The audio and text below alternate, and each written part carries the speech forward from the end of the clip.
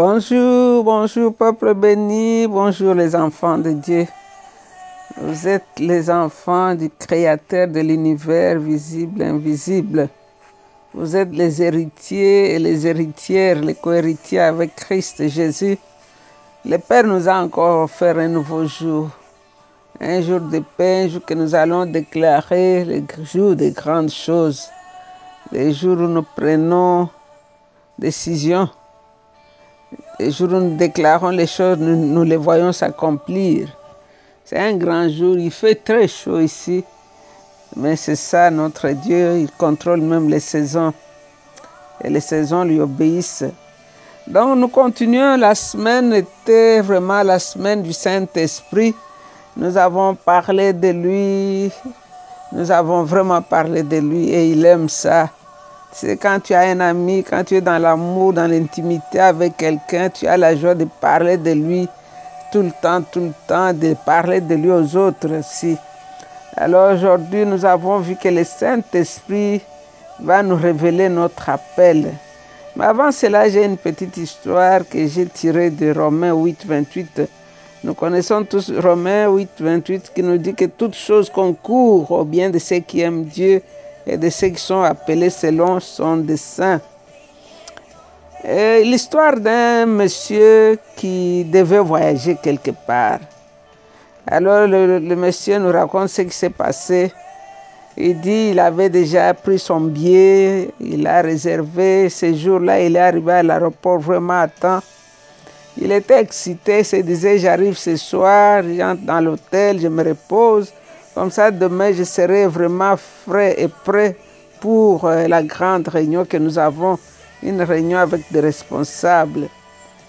Mais quand il était entré dans l'avion, il était assis, il a vu un monsieur qui est venu le toucher à son épaule pour lui dire « Oh monsieur, nous regrettons beaucoup, le siège là où tu es assis, il avait déjà été réservé pour les gens du gouvernement. » Alors, il était obligé de quitter l'avion, sortir.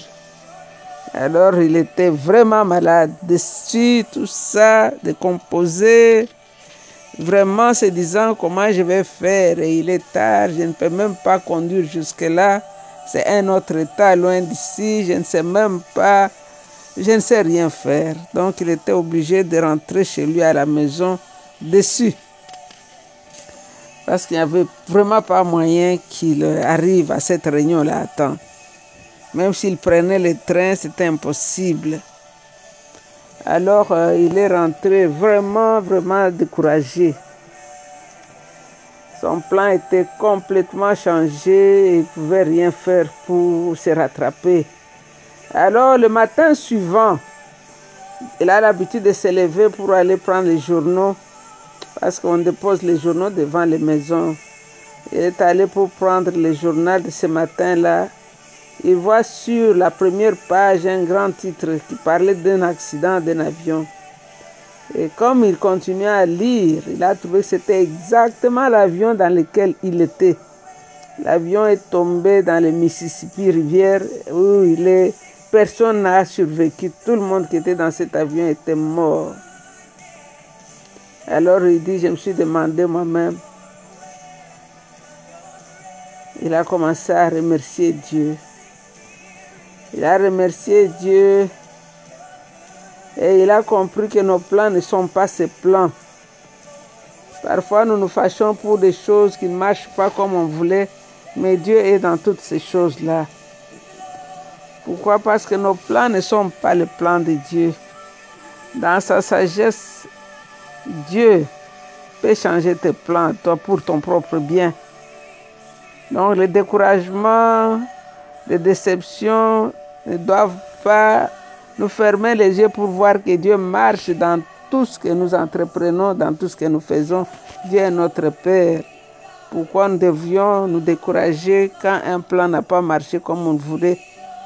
Donc, ce monsieur a remercié Dieu de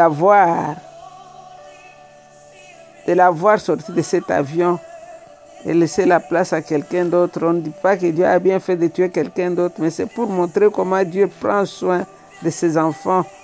Quand tu vois que les choses sont difficiles et que ça ne marche pas comme tu voulais, autant changer ton plan. Car Dieu marche avec toi-même dans ton plan là.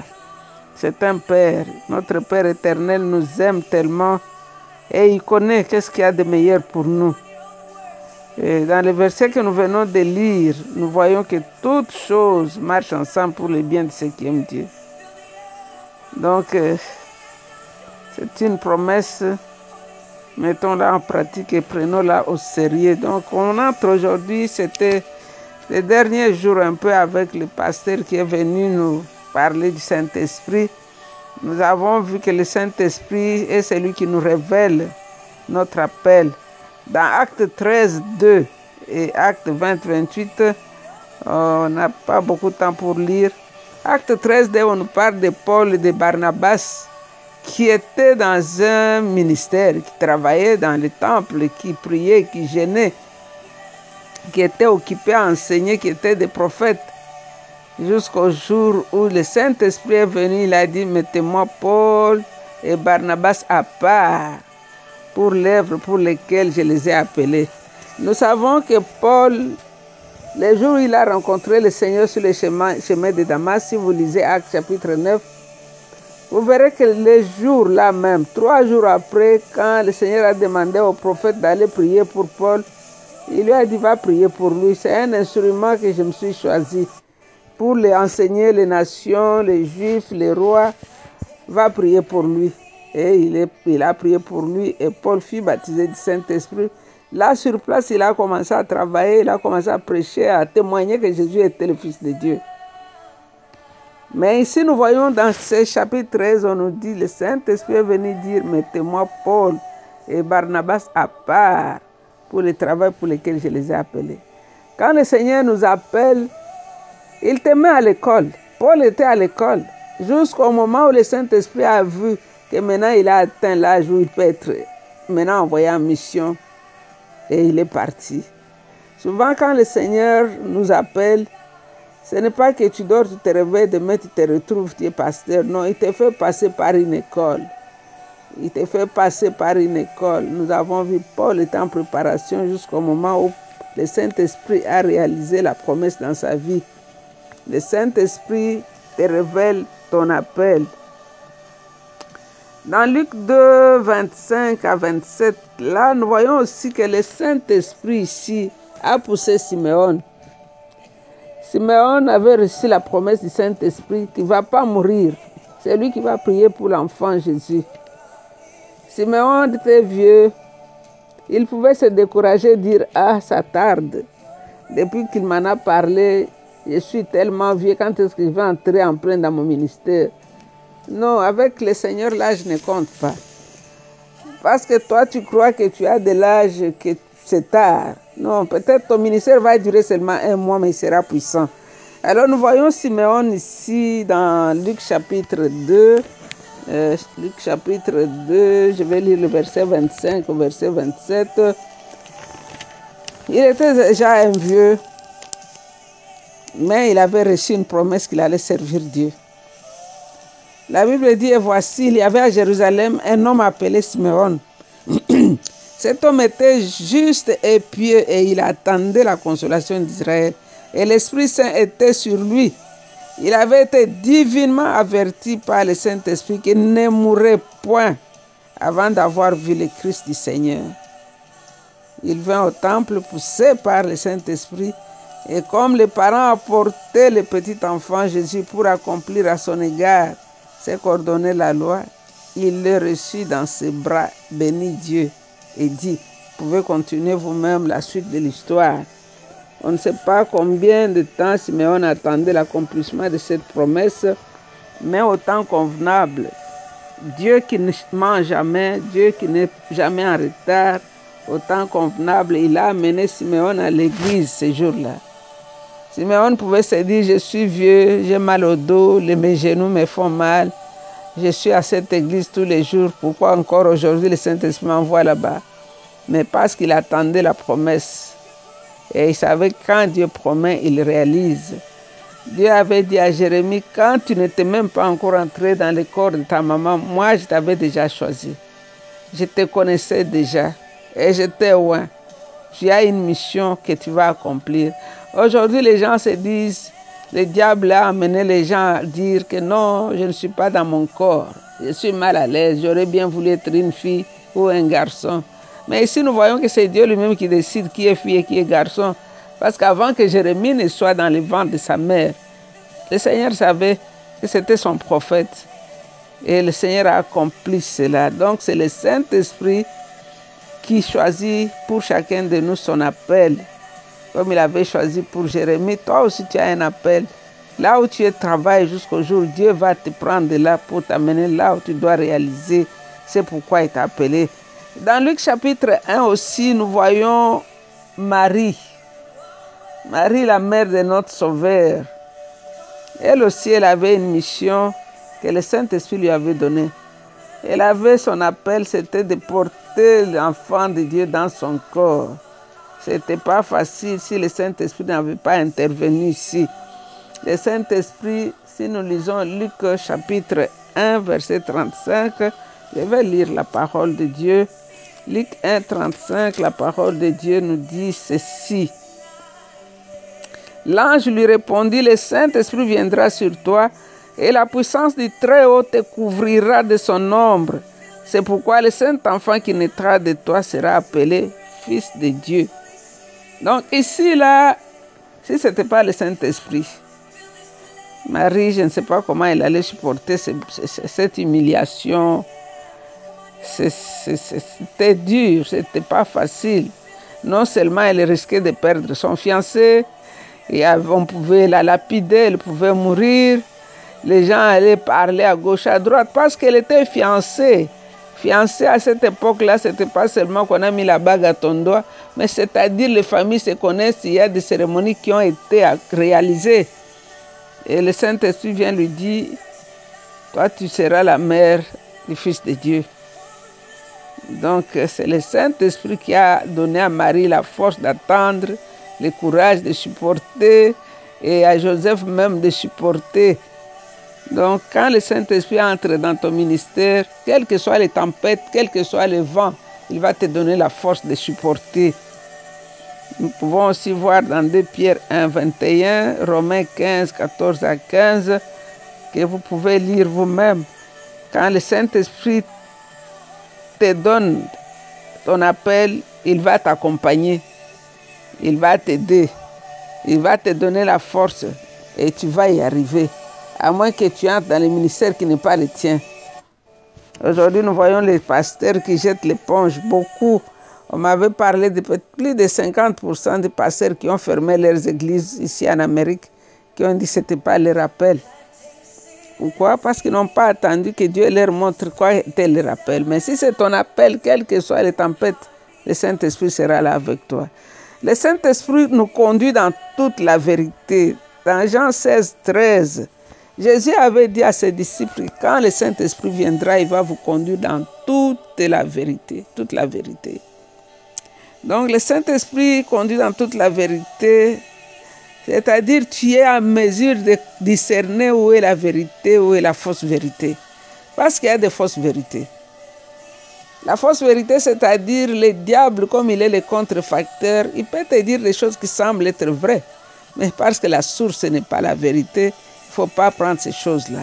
Nous avons vu avec l'apôtre Paul, il passait et une femme derrière lui tous les jours criant, cet homme est le serviteur du Dieu Tout-Puissant. Cet homme est le serviteur du Dieu Tout-Puissant. Écoutez-le, cet homme.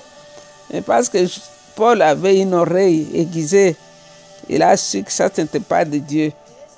Alors, il a chassé les démons de Python qui avaient utilisé cette jeune fille-là. Et nous savons ce que cela a coûté à Paul. Donc, le Saint-Esprit va conduire toujours dans toute la vérité. Aujourd'hui, nous voyons les gens qui vont chez les féticheurs. Ils vont faire les tatouages sur leur langue pour qu'ils puissent donner des messages. Ça peut semble vrai. C'est comme les faux billets de dollars et les vrais billets. Si toi, tu ne sais pas, tu n'as pas été préparé, tu vas croire que les faux là est aussi les billets de 100 dollars. Mais quand tu amènes les 2 billets à la banque te dira que l'autre est faux. Tu ne peux rien faire avec, c'est juste un bout de papier. Donc, le faux ne supprime pas la vérité. Donc, faites attention à tous ceux qui vous racontent des témoignages, des prophéties. Donc, tout n'est pas de Dieu. Regarde la source. Regarde la source. Et cherche le fruit du Saint-Esprit dans la vie de la personne qui te communique les choses. Et le Saint-Esprit aussi fera de toi un témoin de Jésus-Christ. C'est ce que le Seigneur avait dit dans Acte 1:8. Quand le Saint-Esprit surviendra sur vous, vous serez mes témoins. C'est-à-dire un témoin ne peut pas se taire. C'est quelqu'un qui parle de vérité, des choses qu'il connaît. Tu dis ça là, c'est Dieu qui a réalisé ça. Ça, j'étais comme ça et voilà maintenant comment je suis. C'est Dieu et Dieu seul qui est capable de faire ces choses-là. Nous pouvons aussi lire dans 1 Timothée 1, 7-8. Nous pouvons voir dans Acte 20, 23. Le Saint-Esprit nous prévient ce qui est devant nous. Si nous l'écoutons, nous lui faisons confiance, il va nous prévenir.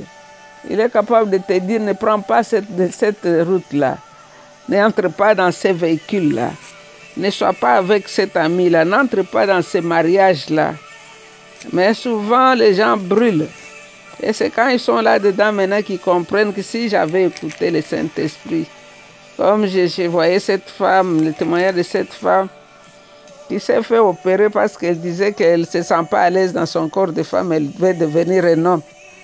Mais quand on lui a coupé toutes les parties de son corps, et puis maintenant elle devait redevenir femme, c'était plus possible. Elle-même a dit, quand elle se regarde dans le miroir, elle dit ça, qu'est-ce que je suis devenue, je ne vaux plus rien.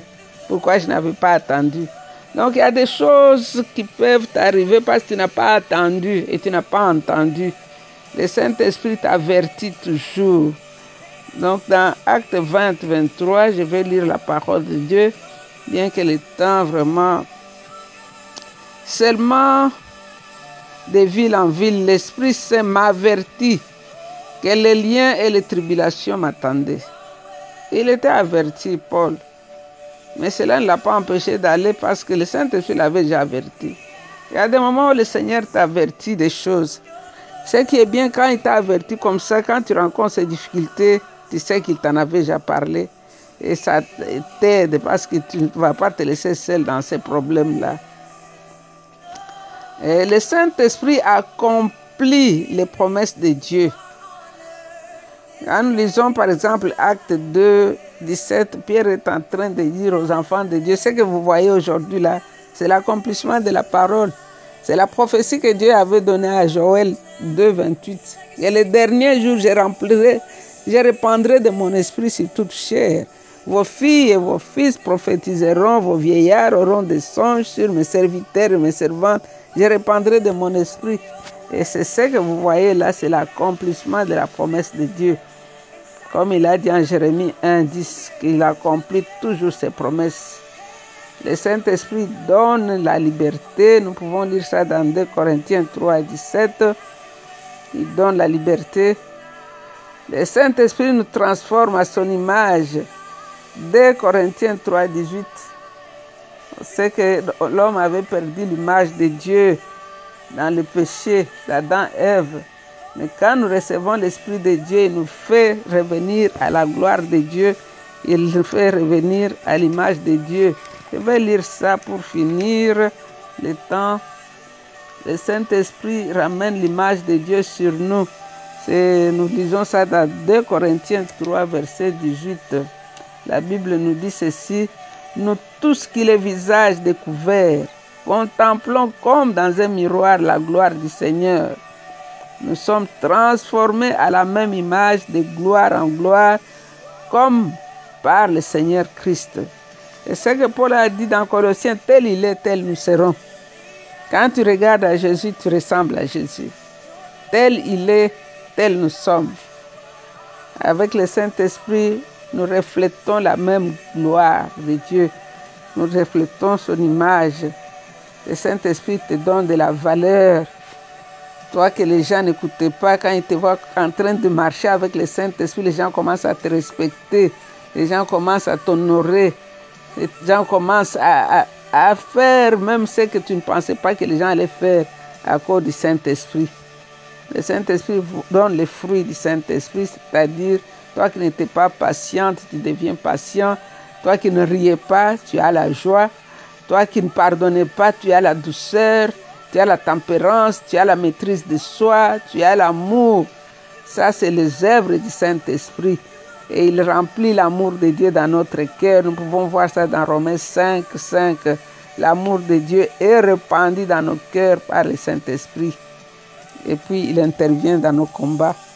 Dans Juge 14, verset 6, verset 19. Juge 15, verset 14. Oh, nous voulons te bénir, toi l'Esprit Saint de Dieu, l'Esprit qui reçoit la louange avec le Père et le Fils, l'Esprit qui planait sur les eaux au commencement de toutes choses, l'Esprit qui ressuscita Christ d'entre les morts, toi les grands médecins, les médecins par excellence. Nous voulons t'honorer, Saint-Esprit de Dieu. Merci de nous avoir enseignés. Maintenant, aide-nous, Seigneur, à entrer dans toutes ces promesses et à mettre en pratique tout ce que nous avons appris. Apprendre, c'est une chose. Le mettre en pratique et devenir ce qu'elle dit, c'est autre chose. Nous voulons ressembler à ce que nous avons appris. Parce qu'un avocat peut être avocat quand il applique ce qu'il a appris. Merci, notre Père. Bénis quelqu'un aujourd'hui. Et dans le nom de Jésus, nous avons ainsi prié. Avec beaucoup d'actions de grâce, nous disons Amen, Amen. Vous êtes bénis. Restez dans votre bénédiction. Bye. C'était votre serviteur, servante Maman Jeanne. I love you. Bye bye.